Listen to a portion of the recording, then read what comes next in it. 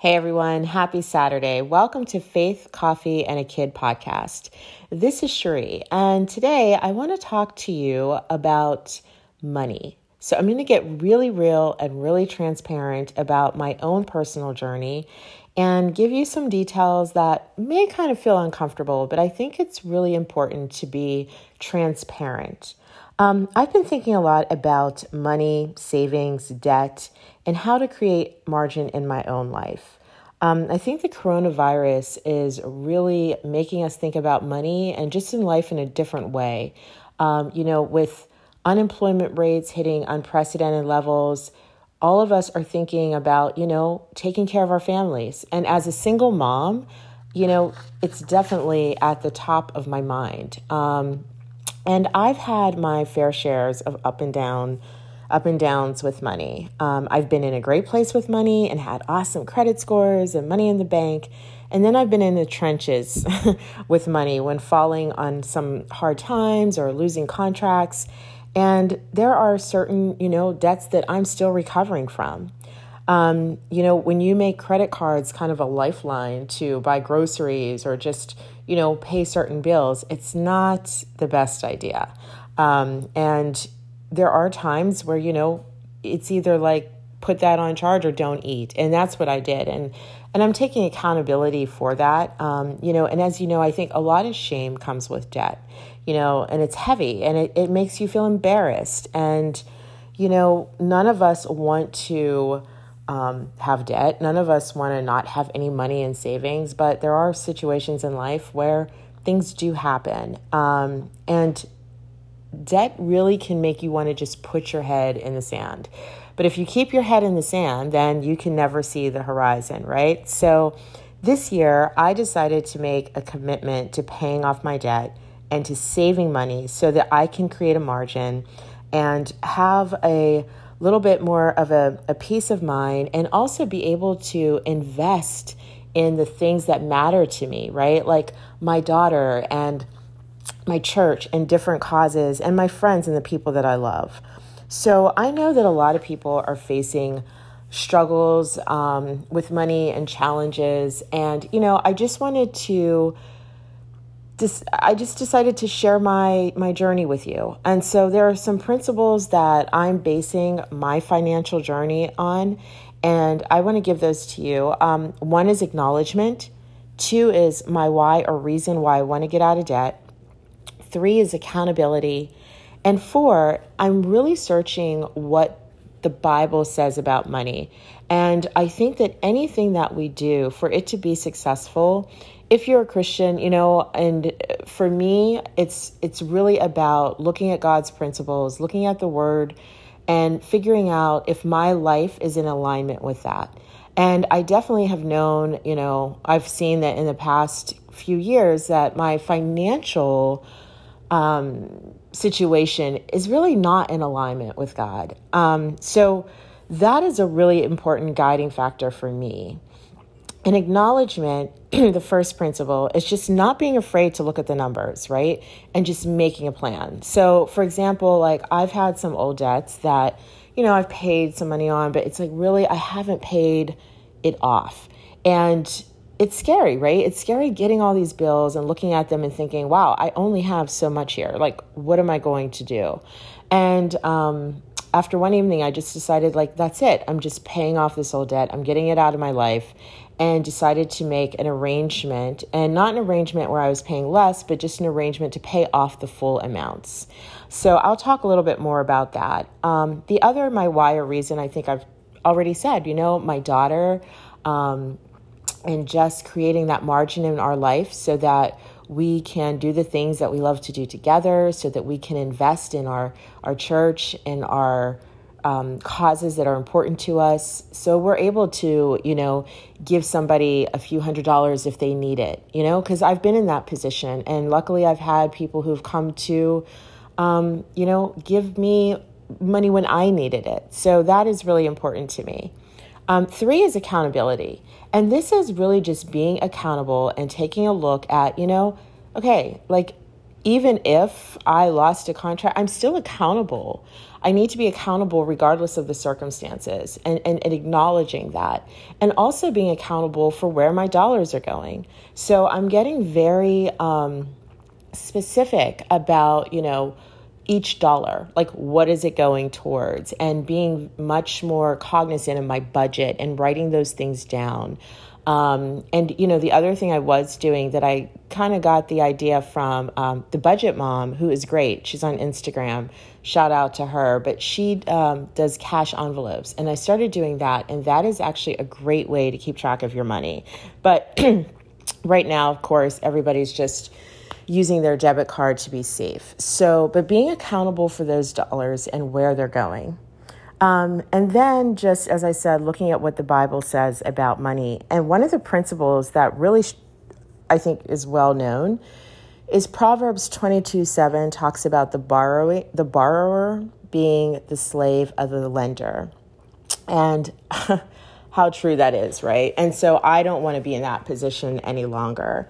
But there are so many other Bible scriptures that I will definitely be talking about as I continue with this podcast. And so what I want to do is maybe once a week or once every other week when I have an update, I want to do a podcast on my financial freedom journey. Because like I said, I want you all to be encouraged and hopefully motivated so that we're going through this maybe together, right? So I'm going to give you a quick snapshot of my finances. This isn't, all encompassing, but just to give you an idea. So my current debt looks like this. I have an auto loan of $17,891.62. I had a car for about, 8-10 years. And, finally I had to just get a new car. So I didn't have a car payment for a really long time. So this was not something that I would have really chosen to do, but, we have a safe car, and that obviously is very important. My credit card debt, active credit card debt, was $1,331. And then the old debt is $8,473, which gives me a whopping total of $27,748. And then when I look at that, I just, it's a hard number to comprehend. But a big portion of that obviously comes from the car debt. So I get paid twice a month. I work one full-time job. I also work a part-time job, and I have another source of income. So my total income for the month is $6,420. Now, that may sound decent, but my rent is $2,000, which is ridiculous. I know. The thing is, I live in a very high income state, like a very high cost of living state. So I've been living in my current house in a great neighborhood for about 6-7 years now. And I plan on staying here for 4 more years until my daughter graduates. The one reason why is I really wouldn't be getting a great deal if I moved somewhere else. Apartments are very high. I live in a house. I enjoy my house. And my landlord and I have an agreement that he actually will not raise the rent, for the next 4 years, which is great. So I'm kind of in this position right now. If I had to move, obviously I would. So then I have the car insurance, which is the car payment, which is $436. My daughter does go to private school. I pay $710 a month for that. That will change because she's going to a new school, but it will still be about the same. And then I have insurance, which is $217 a month. Utilities, which is about $200. Life insurance, which everybody should get. I have mine for $30.19. I got it years ago. It is great. It's a great policy. And then I have my savings goals. And so my savings goals is I want to create an emergency fund by the end of this year for at least $1,000. My ultimate goal there is $2,000 to cover rent, for example, if something would happen. And obviously, just because I would hit that amount, I want to keep going. I have a Christmas savings goal of $500, education of $800. Now that would be to cover my daughter's tuition, but it's also for incidentals. Because, of course, with private school, there's always something else that you're paying besides the tuition. And then transportation. So next year she'll be catching a bus, which she's never done before. But of course, again, I have to pay for that. She'll be going one way. It's $1,200 for the year. You pay quarterly. So the goal is to pay $300 or to save $300 every quarter to pay that off. So let me give you an idea of what I paid off between April and May.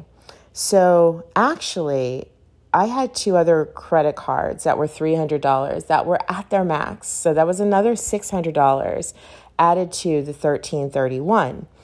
I have paid off the $1,331 this month, along with the $600 in April. So basically, my credit card debt, my active credit card debt is now 0. So I paid off $1,931 in May and June. So with the other debts, I made arrangements, as I said, for all that debt. That debt totals, $8,473. What I've done is I paid off in May, it was May actually, like the end of May, like May 1st. I paid off $450 of that debt. So my goal this month, after May 22nd, when I look at the paychecks and how they fall, is to pay off one of the debts, which is $1,815.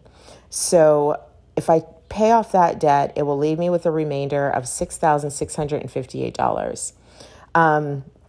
To be fiscal, I'm debating on how I want to space this out. If I pay it off in a year, it would be $554.83 a month that I would be putting towards that debt to pay it off in a year.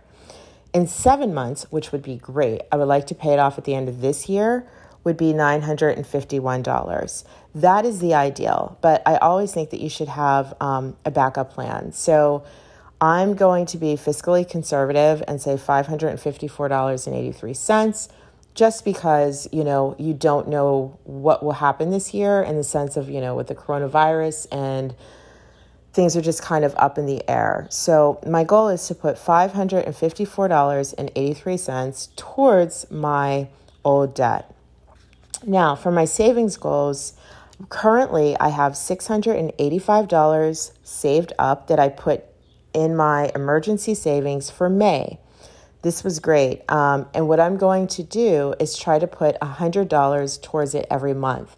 To reach my goal of $1,000, I only need to put $100 in for the next 3 months, and I should meet that. So that would be great. Now, what I did do is this sounds really like not much, but I have $10 automatically coming out of my checking account every week.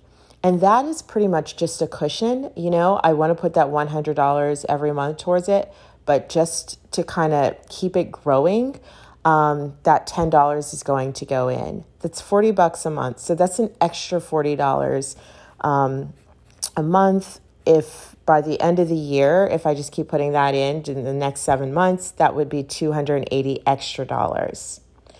So for education, I have a total of $200.18 saved. For me to reach my goal of $800 by December, I just need to put in $86 a month. For transportation, I have $100 saved. I need to put in $50 a month to reach to $300 by August. And for Christmas, I'm just going to keep adding to that. It's $25. So I'll be picking that up as time goes on. I'll probably be putting in about $25 every other week. So once all this debt is kind of paid off, what I would like to do at the end of each month, or once I pay off my bills each month, I want to put extra money towards my car payment. The car payment is one of the things that I am totally not used to having, but like I said, it is a necessity. However, I'm going to try to put extra money towards that to pay that down sooner than the actual loan terms. Now, I also have some extra money coming in. I have a $180 refund on tickets to see Hamilton that I was going to take my daughter to for her 8th grade, one of her 8th grade graduation's presents. Unfortunately, that has been canceled. So I will get a $180 refund on that ticket. Then the $400, I have a $400 check that should be coming. It's from an account that I had with a job that I no longer work with, and it just made sense to take the money out. So when I add those two, extra income sources together, that's $580. So either what I'm going to do with the $580 is I might knock out two of my savings accounts goals, which would be the emergency fund and then the transportation fund. Or I may put it towards my debt, but I'm leaning more towards savings. I do think it's really important right now to also pay yourself, to put that extra cushion in savings if you can. And one thing that I've learned is no dollar amount is too small. I don't know if you all follow me on Instagram, but, we save our pennies, right? And there's this little jar I have in my kitchen that we just put change in. So this just comes from maybe going to the store or just, finding it in the couch. But it's such a little jar and it already has $18 in it. Doesn't sound like much, but what I'm saying is find money where you can. So, if you have $10 extra a week, put it away. And that's what I'm doing. So this is my very transparent kind of podcast for you all today about finances. I hope you find it useful. I'm also using some of the tools that I created on Home Sweet Home Binders, and they've been really helpful. So I have this whole savings binder thing, binder printables. And I've been using that, and I'm going to continue to use that. So please go over there, take a look at it if you get a chance. But I will post this podcast notes in the blog, which is faithcoffeeandakid.com. I hope you check it out. I hope you have a great Saturday. And if you're a mom, I hope you have a wonderful Mother's Day. And I will talk to you soon. Thanks.